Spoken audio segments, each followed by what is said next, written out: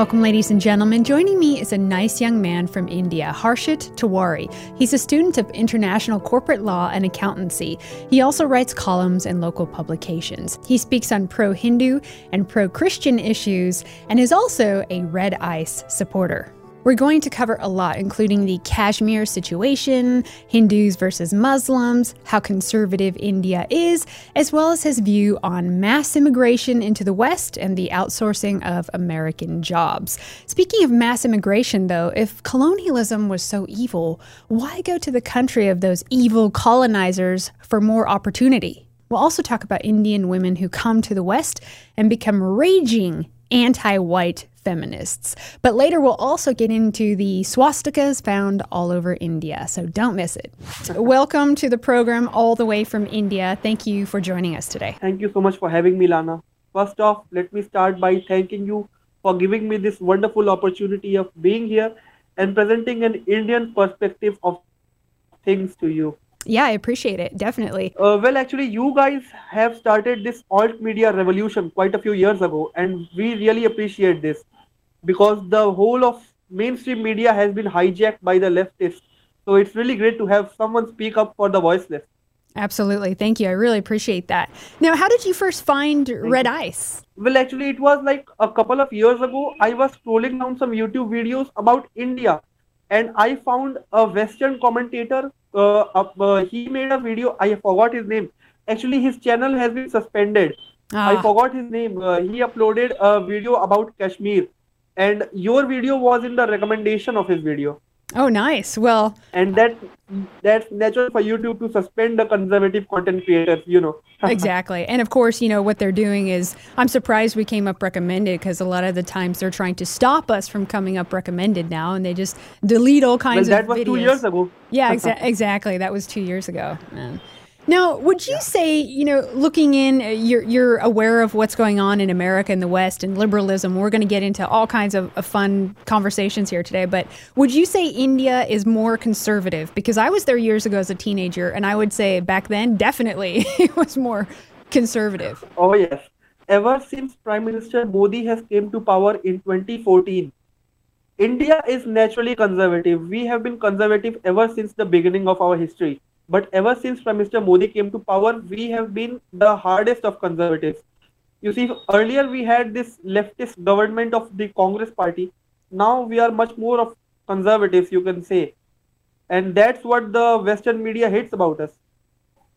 Yeah, definitely. I hear all kinds of garbage about India all the time. And I know what's up there. They're more traditional. So, but would you say is liberalism, feminism, racism, open borders, is all that kind of garbage, progressive garbage, making its way into Indian culture at all in the schools or entertainment?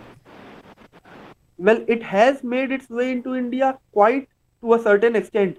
But thankfully that we exercised our vote in 2014 and elected a conservative leader, it has stopped to a certain extent as well. You see, most of the Bollywood celebrities earlier, they were liberal, but now they are forced to make movies about conservatism, nationalism, and masculinity. So that's the benefit of having a conservative government. And the people of India, they are mostly conservative as well. So you can see that we don't buy that anymore. And that's what these lefties hate about us. Yeah, we often hear how India, we get a lot of propaganda on this side that India is one of the, you know, most diverse places in the world, a country of 1 billion people. Yet when I was in India, I didn't see it wasn't a racial melting pot. I didn't see that, you know. It wasn't the extremes of like a Sweden and an African. There is different ethnicities and religions, but they seem pretty similar to me genetically. Now, what can you tell us about multiculturalism in India? Well, India is pretty much multicultural, and I would say the most multicultural country on this planet, because you see, we have more than 600 languages, 2,000 dialects, and we have more than 1.3 billion people living on this landmass. We have people from 8 to 9 different religions living here peacefully. So you can call it, we are pretty much multicultural. Okay, and then how is it working out there? Because there is, you know, tension between, obviously we'll get into that, the Muslims and the Hindus. There's two main ethnic groups though that are the majority, right? Is it the Punjabi group that is the biggest ethnic group? No, that's actually see. This is the ignorance what the Western media has portrayed to the rest of the world. Punjab is actually one of the smallest states in India. Ah, okay. We have 30 states. Yeah, we have 30 states, 30, and Punjab is one of the smallest states in India. And Punjab, there's another Punjab in Pakistan, and it is the largest state in Pakistan. So Okay. most of the Punjabis that you will see are from Pakistan. The Punjabis in India are Sikhs. They don't live in Pakistan. Sikhs live along with Hindus in India. Pakistan was basically created in 1947 when the British left, Yeah. and it was the founder of Pakistan, Muhammad Ali Jinnah, who believed in a two-nation theory. He believed that Hindus and Muslims should not live in one land; they have to be divided. Yeah. That's why he demanded Pakistan from the British when they signed the Treaty of our Independence. Yeah. Now, you gave a little bit of a back history there. Now, we should talk about the Kashmir situation. I talked a little bit about this on our Flashback Friday episode, and I know that you watched. The world is screaming. Yeah. You can give us more backstory on this, but it's just funny because the world is screaming now genocide, right? The thought of Hindus, Indian Hindus moving into Kashmir, which is a Muslim majority. But genetically, you guys aren't that far off, right? I mean, it's pretty similar people. But now the world is crying genocide, right? But then when it happens to Europeans, for instance, let's say millions of Pakistani, they go to London and then they just take over neighborhoods. It's diversity, right? Now tell us what the Indian view is on the Kashmir situation. Well, to understand this Kashmir fiasco, I'll say this Kashmir fiasco, you'll have to go back to history because otherwise that will be silly. So this Kashmir situation dates back all the way to 1930. When the British left in 1947, Kashmir was an independent state. You see, let me tell you the history of India. India was broken up in 565 pieces, 565 different states, and the British left it in tatters. What we had to do was unite all these states and make this massive country that we call India today. So Kashmir was this state which had a Hindu ruler and a Muslim majority, Muslim population, and that's what Pakistan wanted. They wanted Kashmir to be their part, and we wanted it to be our part. In 1947, the British left, and we were pretty good with everything. Kashmir was an independent state. No one questioned anything. Kashmir was happy. India was happy. But in 1948, Pakistani army, along with the Afghanistani army, they attacked Kashmir. And the Kashmiri king, he tried to fight off the Pakistanis, but he was unable to. So he asked the government of India for help, and the government of India asked the Kashmiri ruler, he was Maharaja Hari Singh. They asked Maharaja Hari Singh to sign an instrument of accession. That was the precondition of India lending help to Kashmir, which stated that for return of India's military assistance, Kashmir would be a part of India, an integral part of India. And the king signed it. Kashmir was essentially a part of India during the Kashmir-Pakistan war. Then the Indian army stepped in and drove away the Pakistanis. And that's what irritates the Pakistanis till this date, that how come we have been driven off Kashmir and Kashmir is now a part of India. And they went to the United Nations and they say, yes, this is illegal. India annexed Kashmir by force. But that's not the case. It is their propaganda which they are going on spreading in the Western media, and unfortunately the media is helping them.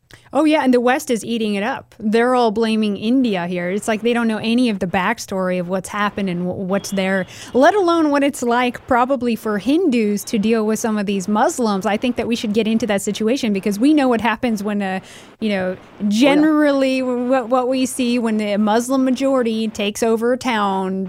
Things aren't always so peaceful, are they? So tell us about the situation between Hindus and Muslims. Before I tell you about that, let me tell you something more about Kashmir, which has happened recently and which is the cause of this major tension in Pakistan and India, which has flared up since last month. So on August 5th, last month, the government of India actually revoked Article 370. It was an article in the Constitution of India which gave a specific autonomy to Kashmir. And that stated that Kashmir would have its own separate flag, its separate constitution, its separate legislature.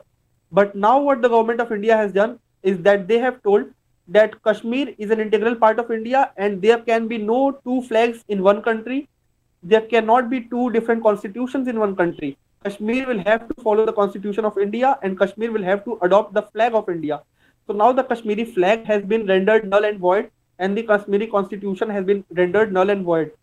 So this is what eating up Pakistan. They wanted Kashmir to be autonomous so that they could stake claim on our land, on Kashmir basically. And now India has basically resolved this issue once and for all. Now, what do you think is going to happen going forward? I mean, do you think that this is the right course of action? Well, actually, Prime Minister Modi, he got re-elected again this year. So in May this year, he made a poll promise to the people of India when he was campaigning for his elections. He said that once he comes back to power, within 100 days he will strike down Article 370 and make Kashmir truly a part of India in true sense. And that's what he did. He told the world beforehand that he will do it. Yeah. So what's surprising is Pakistan is saying that, oh, government of India has done this all of a sudden out of nowhere. Yeah. But Prime Minister Modi had told this before elections that once he comes to power, he will do this within 100 days, and he did it in 90 days.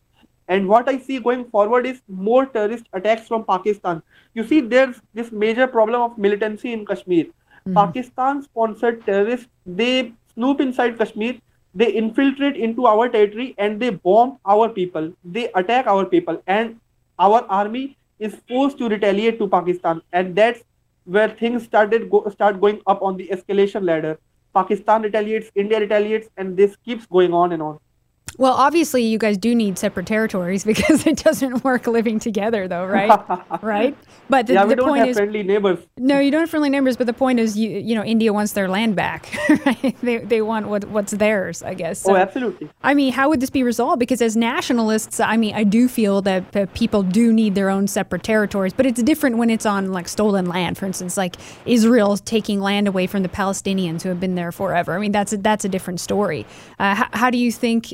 Well, that's actually a different story. And this Pakistani angle, yes, let me tell you, Israel and Palestine are a different issue altogether. And what these Pakistanis are doing is they are trying to hyphenate these two issues and equating Palestine with Kashmir, when that is actually not the case.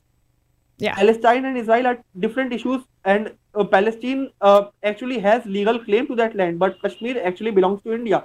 So Pakistan is basically hyphenating these two things and playing victim here, but in fact Pakistan is the aggressor. Well, what I don't understand is why doesn't Pakistan open their arms to diversity and multiculturalism? Why don't they let in their Indian Hindu brothers? What's the problem? Because they tell us, the Pakistani prime minister tells Europe that we need to do that, right? We need to welcome in Pakistanis who want to come to Europe, right? Let me tell you, Lana, the biggest hypocrite on this planet is the Pakistani prime minister. You see what he has done to minorities in his country.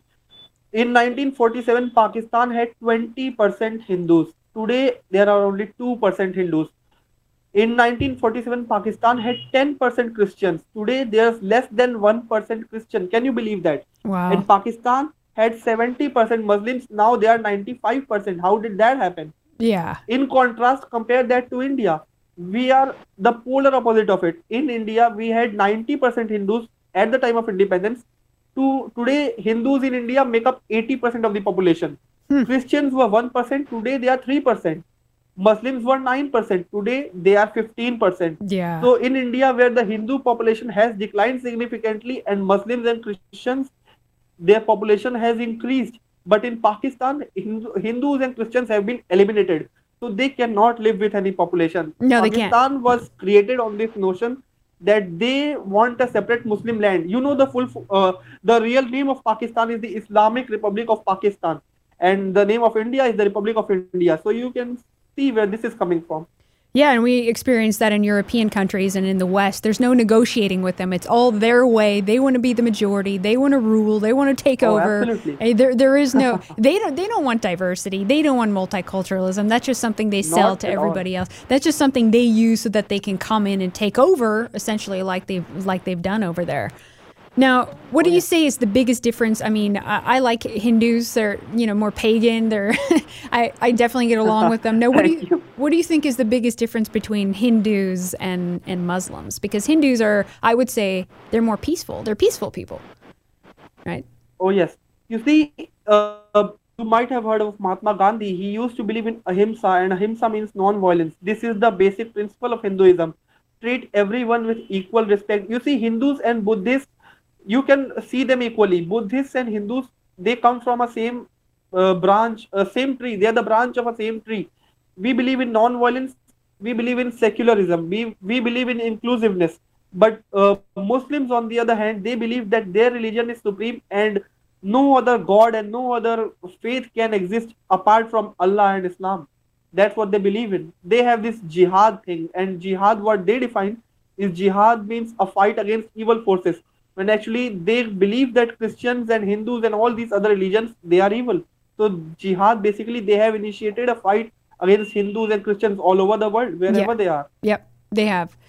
So basically, though, multiculturalism then it isn't working in India. It is very diverse, very multicultural. But again, I would say ethnically, though, I mean, are they really so different? To me, it would be like kind of mixing a bunch of people from European different nations together. Am I wrong on that? We share one ancestry. Yeah, India is basically from Afghanistan to south of India, and from Myanmar to the north of India. We are basically one race, and we are, you can call it the Southeast Asian race.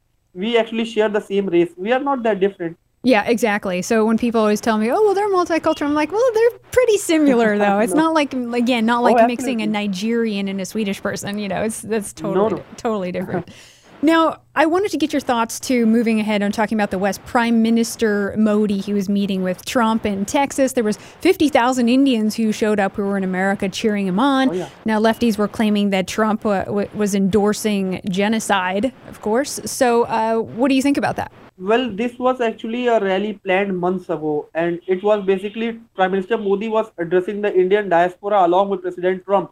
And you see, this rally was actually the biggest rally America has ever seen. Even during the 2016 presidential elections, Trump had a rally, and the maximum crowd that he could gather was 20,000 people. And this rally had 57,000 people, almost twice as big as that one. So first off, this was the factor that irked many Pakistanis and on the left piece. Second, Modi is not liked very much in the West because he's a conservative, he's a nationalist. He does not allow the liberals to continue their propaganda on Indian soil. So them hating Modi, and similarly Trump too is a nationalist. He's a patriot. They don't like him either. So they will continue claiming that Modi is a butcher. He claims he has done genocide in Kashmir. Well, actually, let me tell you, the government of India has come out on record to say that not a single bullet has been fired in Kashmir since the revocation of Article 3. Where all these information these liberals are getting from, I don't know. There's no claim to that. There's no substantial evidence to back it up. Yeah, exactly. Well, they say the same thing about us, who we don't want mass immigration into the West. They say that we really want another Holocaust and all these like crazy lies. You know, they do the same thing. They basically attack national. Crap. They're attacking nationalists worldwide. You know, that's what's happening. It's globalists versus nationalists. Now, what do you think about all these Indians? Because there was 50,000 Indians there. What do you think about this exodus of all these Indians coming into the West? Well, this basically started during the British colonial era. The Indians who were from the upper middle class or the upper class, they migrated from India to the West, basically London, Europe, or America during the British colonial era, and their grandchildren and children settled there. They did not come back to India. And now even the richer people in India, they prefer going to the West because of, we have problems and we accept that we have problems. We have poverty, we have illiteracy, but we are tackling with it. So, and basically Indians, they prefer going for the British and the West. They get Indians for cheap wage. We are cheap laborers for them. And that's actually not a bad thing for a developing country like us. Now, what do you think, though? Trump did say, let me play this clip that Trump said here, because this is very telling. Let's play this. And for the first time in history, most new hires of prime working age are minorities and women. First time that's ever happened. Yeah, so the one issue that I have, though, is that cheap labor is taking over, right? People importing in cheap labor, and then what happens is Americans don't get those jobs, right? I mean, there's a lot of. I understand there's 1 billion people there, right? But what about the Americans? What about all the jobs that are being outsourced? I understand India wants to look after India. They're just going based on opportunities that are provided. It's not entirely their fault. But what happens when they start replacing the jobs of American people because they're cheaper for now? Because eventually it won't be cheaper, right? What about those people? Oh, yeah. Well, let me tell you, let me counter that with 2 points. First of all, Indians may go there for money and all, but Indians may work there for cheap, for cheap. But let me tell you that the average household of American Indians is the highest in America right now. It's twice the household income of Americans. And you see, 36% of all the doctors in United States of America are Indians. 22% of all the university professors are Indians, and 38% of all the scientists working at NASA are Indians. So you see, we might say that we are cheap laborers, but we actually do bring value to America, and that's what Trump is good at. What he's saying, he's saying that he wants more jobs for the Americans, and naturally, every leader that loves his country would want that. And in contrast, Prime Minister Modi has said the same thing in India. He says that he does not want brain drain to take place at such a rapid rate. He has implemented many policies and is continuously working on many policies that will help prevent Indians from going abroad. And he wants to retain human resource in India. So this is two ways, and it's going to work out very soon. You'll see a new deal between America and USA where Indians who are working in America, you see, we are the largest remittance supporters from abroad. India and America are working. Let me tell you, at this moment while we talk, India and America are working on a trade deal and on an H-1B visa issue. You'll see, not a lot of many Indians will go abroad in a couple of years from now, and America will retain jobs for Americans. See, I mean, the brain drain is a big issue. And it's like, yeah, there's a lot of talented Indians, but then they need to be at home fixing their country, uplifting their country. Because that's what we want. Yeah, that's exactly what we want. And I know that's what you want, but there's a lot of people I know in tech jobs who are, they look around and they're a minority, right? They're a minority in this white country. They're surrounded by Asians and Indians and all these other people who are now living in the West. And there's a billion people, in India and 2 billion in China. So it's, you can understand how white people feel when they're being surrounded and they're being outnumbered and they're not getting the jobs anymore. And then their country is also just mass immigration, tons of people coming in while they're being blamed. You know the story you watch. You know how we're being programmed with white guilt, how we have to have open borders, how our ancestors are evil, we're evil colonialists. We're getting it from every end. So as an Indian watching this situation unfold with mass immigration, white guilt programming, people wanting us to become minorities in our own country, which is genocide. That is genocidal. There's cultural replacement, population replacement. People are openly calling for this, even in Europe, and we're supposed to celebrate and rejoice that. And I know you don't support that, but as an outsider watching this, what are your thoughts? Well, first, let me tell you that every country, these changes that have taken place over the years will not go overnight.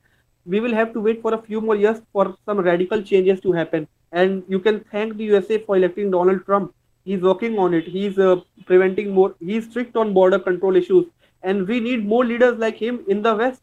They will control it. And second of all, Lana, let me ask you, have you seen any Hindu or a Buddhist burning down cars and staging mass protests in America or the West? That's what people from sub-Saharan African countries or the Middle East, the refugees from these countries do. Indians never indulge in these things. When we go to the West, we are grateful to the West for giving us this wonderful opportunity of staying there, earning there, and supporting our family. So this basically has to do when the people in the West, they confuse Indians with the Pakistanis and the Middle Eastern ones. But Indians are not like that. And yes, this problem is a big problem, and this will go in some time, I guess.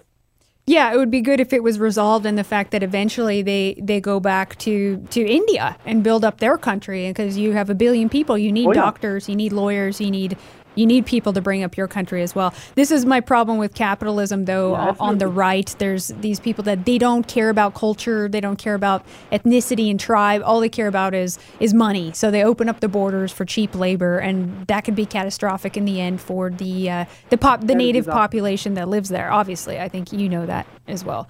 Yeah, and we do see, though, when it comes to India, I do notice, and I wanted to get your opinion on this, Indian women who leave India, oh my goodness, they come to the West, they become these progressive, anti-white, feminist nightmares. You see it in Canada, you see it in Europe and America. There was Lily Singh, There's also, was it Sarah Rao in Colorado? She was running for politics. Kashmir Sawant in Seattle. She's an open Bolshevik. And they just constantly hate on white people. I've just noticed there's this trend with Indian women in particular. What do you think is going on there?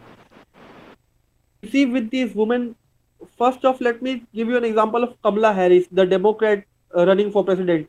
You see, she has an Indian origin, and she hates white people basically, and everybody knows it. But she herself has married a rich white man. So this is hypocrisy. Second of all, if you see these Indian ladies, much of it has to do with conforming to the liberal idea of progressiveness. You see, many people see liberalism as a career ladder to success. They feel that if they are not liberal enough, they won't be recognized in the society and will be treated as outcasts. So this is what they're doing basically. They are, in order to be more liberal, they are pushing the limits of liberalism too far. Now, how would Indian women respond to some of these crazy feminists, these Indian women, some of the things that they say? I mean, they attack Indian men all the time, call them sexist, and go on about how they treat women and stuff in India. What are your thoughts on that? 90% of Indian women are conservative, and this is the 10% upper middle class and the elite class, which is like that. And see, they don't represent the most of Indians and all of Indians. This is basically the creamy layer of the population. And what they do basically has nothing to do with the rest of India. Yeah, it's true. I mean, when I was in India, women were very nice to me. I remember dressing me in a sari, hanging out with me, putting bangles on me. You know, they were very kind and very nice. So I didn't encounter those kinds of women there. But I just noticed, like, there's a lot of these women when they leave their country and then they come to the West, they just turn just nasty. You know, I just can't stand them. Now, what are your thoughts? This always comes up too on, the English colony in India. I had a Sikh on a while back, and he was actually defending it, saying, no, there was a lot of good things that came from it too. We always have all this disinformation about how awful the English were and stuff. Now, I'm not saying that I support colonialism or any of those things. What are your thoughts on colonialism in India? Well, colonialism in any form, in any shape or form, is not good at all. See, I being a conservative, I have a different view than my Sikh brother. But I will tell you that if he says that British were good, they brought technological revolution to India. Let me tell you that many countries have got railways, airlines, technological revolution, but they did not have to be colonized to get that. Many countries have did it themselves. So to say that colonialism was good for India, that's actually silly, and that's half of what people would say. Okay, because when I was there, I saw some railroads and some old architecture and things that were beautiful that India still used. And I think they would have been better, obviously, if they just stayed home. They could have visited or something. But their colonies were small. Okay, I know that they were powerful, because they had more technology and wealth and all that. But now people are using that as an excuse. I noticed Pakistan, India, some people that go over to India, almost like a revenge for colonialism. So now they think it makes it right when they come over by the millions. Now, what do you think about that? You see, I don't think the British are wrong here, and neither are the Indians, or I can't talk about the Pakistanis. But you see, for people to justify the wrongs that their ancestors did, that is wrong. And for us to take revenge of something that was done to us years ago or centuries ago, that's wrong as well. You see, what happens with Indians is we don't go in huge numbers and make ghettos out of colonies, and we make exclusive Hindu enclaves in places where we become a majority. We share our culture with people where we migrate, and we respect the culture of the native people over there. But what happens with the Pakistanis is they flock at one particular place, and then they make it a Muslim exclusive ghetto, a specific enclave where they impose Sharia, they impose their own traditions, and then they start pushing the native people out of their colonies. This is what's happening with the Pakistanis abroad. Yeah, it's awful. You probably know what happened like Rotherham too, with the rape and sex trafficking, and it's just awful. And there's a huge cover up about that because you're Islamophobic if you say anything about it, or you're a racist or a white supremacist. I mean, this is insanity. I mean, do Indians now, are you a norm, or do other Indians see what's happening in Europe and just think, what is wrong with these people? How are they just hating themselves so much and so liberal? You see, like most of Europe is not informed about India, much like it most of India too is not informed about Europe, and we just don't care about Europe. We are too engaged in our problems. But for a informed person like me, I like to take things, I don't like to take things at face value. I have been researching about Europe. It's been 3 years now, and I know the problem that you guys are facing in Europe. You see, most of the migrant crimes that have been committed against women, or ever since this mass migration wave has influxed in your country and in your countries, have been committed by people from Muslim countries. So it does not, everyone does not need rocket science to call out the elephant in the room. This has to do with these immigrants coming and pushing everything in your land and imposing their laws in your land. They want things to be their way, but they do not want to respect your culture. No, and here's where it gets interesting. I don't know how much you know about this, but Jewish elites and Jews are actually the biggest supporters of mass immigration. They're funding some of these migrant boats and refugees and teaching them how to get into Europe and stuff. It's outrageous. Meanwhile, Israel is essentially an ethno-state, right? But then they tell Europeans we have to become multicultural and stuff. And then they say, oh, there's a rise in anti-Semitism. Well, it's coming from the group that you're advocating to come in, you know? Well, I can't talk specifically about the Jews. It's a problem that covers all races, extremists from all races. There are Indians who support this mass immigration as well. There are Pakistanis, there are Jews, there are Americans, there are Europeans. You see, what's happening is, I remember this quote I read somewhere in a Hindi book. It was like the greatest trick the devil ever played was he made you believe that he does not exist. So what trick these liberals have played is that they have made people believe that hatred against white people and hatred against Christians does not exist. The only sort of phobias that exist are Islamophobia and homophobia. And those who hate Islam are only the white people, and those who hate homosexual people are white people. When they have absolutely blinded, they have actually put a cover on the hatred against white people. You see, that's what their modus operandi is.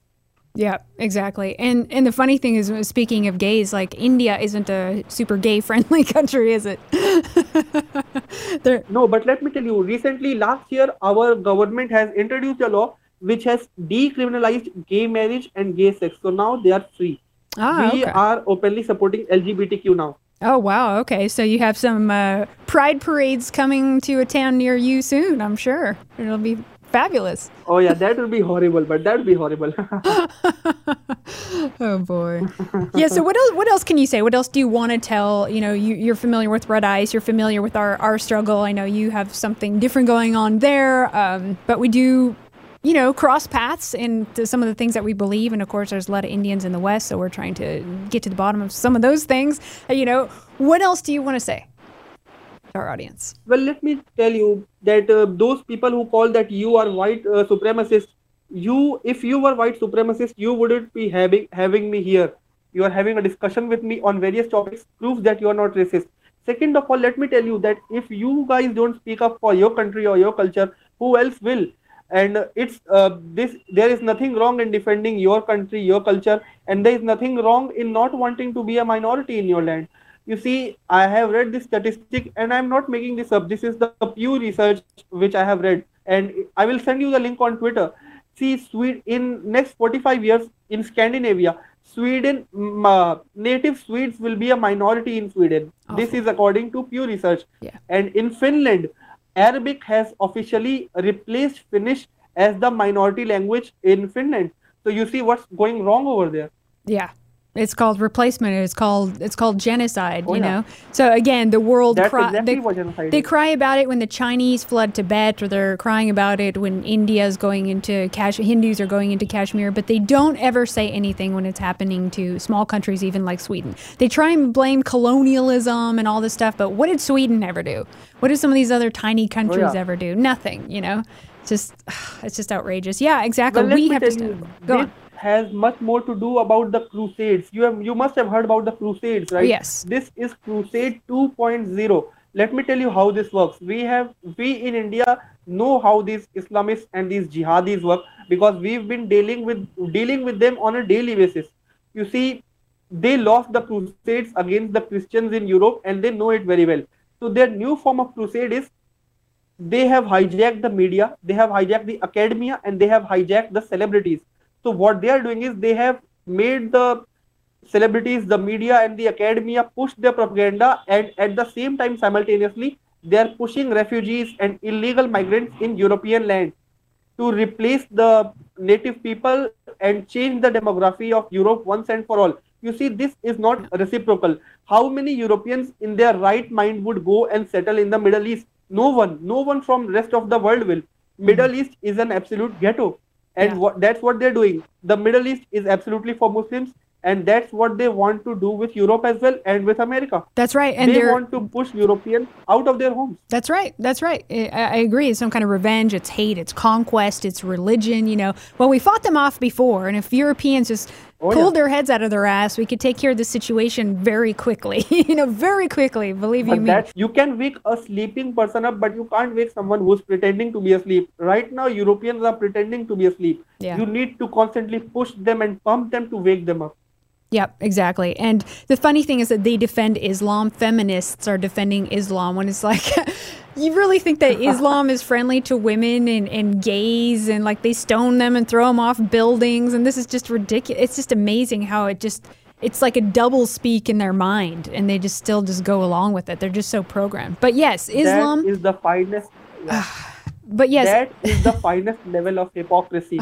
You see, someone saying that Islam is pro-LGBTQ and pro-feminism is like a Jew saying Sai Ghayar. So that's absolutely bullcrap. It's just ridiculous. But yes, Islam, their form of conquest is children. That's what's happening, And then who pays for it? Who pays for all the welfare for these people when they have all these wives and stuff? And that's supposed to be illegal, by the way, to have multiple wives. But they're coming into places like Minnesota and have multiple wives and on welfare, and then they have lots of kids. Well, white people, they can't keep up with that. They're working. They can't have 20 kids, I just wanted to ask a few words because this always comes up, swastikas, people get scared about it. Now, me as a Slav, I know what the kolovrat means. It's a sun, it's an ancient pagan symbol. Now, when I was in India, I saw swastikas everywhere. It's not a big deal. It's not something that's just like a marker of the Holocaust, So what can you tell us about swastikas and any Aryan connections in India? So Hitler's inspiration came from those Hindu rulers who were fighting the British. Back then, we had no unified flag under which our forces would fight the British. So every ruler of every state, they had this swastika because swastika represents Hinduism as well. In Hinduism, we believe that swastika is a sign of prosperity and auspiciousness. So they had this swastika flag which they carried while fighting the British, and that's what Hitler adopted during the First World War. Yeah, that's where this whole story begins from. Yeah, exactly. It's an ancient European symbol too. I mean, it's all over Ukraine and parts of Europe and stuff. So it has also been seen in ancient Chinese folk religion, in Japanese folk religion, and even in ancient New Zealand Tasmanian religion. Exactly. There were ancient cave diggings, excavations where scientists found out that even the Tasmanian people, they also use the swastika. Yep. Now, what do you know about this right here? Letters, Gandhi and Hitler apparently were sending letters back and forth. Do you know about this? Is this popular in Indian culture, or is this kind of more alternative information? You see, India and Hitler have a very complex relationship. Let me explain this to you. And first of all, in India, we believe that Gandhi is one of those holy, sacred things that you don't want to mess with.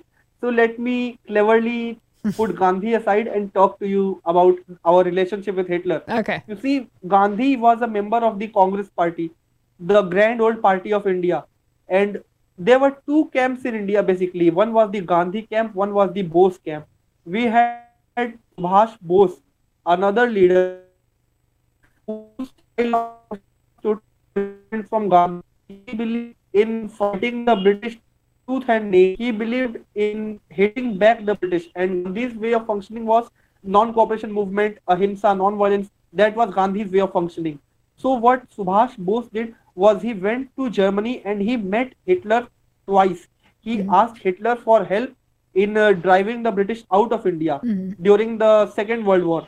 And that's when Gandhi disowned Bose. He said that if you want to join forces with Hitler in fighting against the Britishers, I will not be a part of this Congress party. So that's when Netaji Bose, he resigned from the Congress party and he formed his own bloc. He called it the Forward Bloc, and he formed his own military to fight against the British.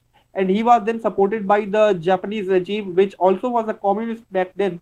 Hitler and Japan supported both to fight the British, while Gandhi also fought the British in a non-violent way. So our in India, 90% of the population, they don't believe that whatever Hitler did for India was bad, while at the same time they condemn Hitler for his behavior toward the Jews and other people in Europe. Well, I will We say, have this love and hate relationship with Hitler. I see, I see. Well, I will just say this, as we know that the media lies, you know, the winner always writes the history books, right? So I would say dig a little deeper and look into the globalist network that he was actually fighting in some of the major disinfo campaigns around there, fighting communism, and then the Red Terror that came after the end of World War II was catastrophe. But thanks for filling us in on that interesting India connection there. You know, it's always fun to hear how foreigners view that, because we get much propaganda. We get it all the time about the Holocaust, Hitler. You know, if we stand up for ourselves or anything, it always comes back down to the Holocaust, as if there was only one Holocaust in all of history, as if there was no other Holocaust of any other peoples ever on the face of the planet. You know, anything else you'd like to leave us with? Oh, absolutely. It's funny how most of the people have forgot what the white people in South Africa had to go through when the extremist regime over there, they absolutely butchered the white people in South Africa. But at the same time, they question what the white people are doing, when in fact the white are doing nothing. They are always welcoming the people from the Middle East or Africa into their land and giving them opportunities to earn and have a better life. Yeah, I know. It's awful what's happening in South Africa. You know, the farmers being murdered and killed. And if you talk about it, it's a white supremacist conspiracy theory. It's just like, I don't know any other people on the face of the earth who really can turn on their own people as much as a lot of white people are doing right now. You know, white people and Jews. I just don't know. Like, is this unthinkable in India to have this level of self-hate and guilt and blaming your ancestors? I mean, does that even happen? There are self-loathing people in every country and in every culture. If there were no self-loathing people, there would be no conflicts on this earth. You see, we too have Hindus who stand up against Hindus. We have whites who stand up against whites. We even have liberal Muslims who are true liberals. You must have heard of Imam Tawhidi. Oh, yeah. You see, So these are Muslim reformers who talk about reforms in Islam and who talk about breaking away from the chains of Sharia.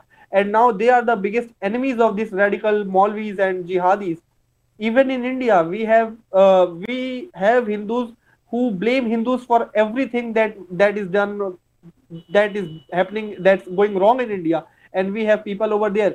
Let me put this simply in one phrase, that if you are apathetic to the injustice done to your people, then you have no right to claim and be a victim if it happens to you in the future.